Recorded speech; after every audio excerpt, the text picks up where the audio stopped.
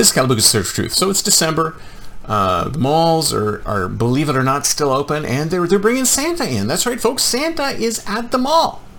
And I'm going, well, how are they going to do Santa at the mall in the times of COVID? I mean, are you allowed to take your kid and put your kid on Santa's lap? I thought there was a 6-foot difference. I thought there was a 6-foot distance. What are they going to do? Are they going to like douse Santa down and the kid down with antiseptic before and after putting him on his lap? No, that's too dangerous. It's too dangerous to have a kid on Santa's lap. So what we're going to do is we're going to do some kind of photographic trickery, right? We're going to take the kid and we're going to put them 6 feet away, and we're going to position them so that the camera makes it look as if the kid is on Santa's lap, but the kid's not really on Santa's lap. The kid's like 6 feet away from Santa's lap, but because of our photographic trickery, we're going to be able to sort of position the kid so that he looks like he's on Santa's lap when he's not really on Santa's lap. Or even better, why don't we just Photoshop the kid on Santa's lap? So why are you spending 20, 30, 40, whatever, I don't even know what it costs anymore, to take your kid to the mall and have him or her photographed on Santa's lap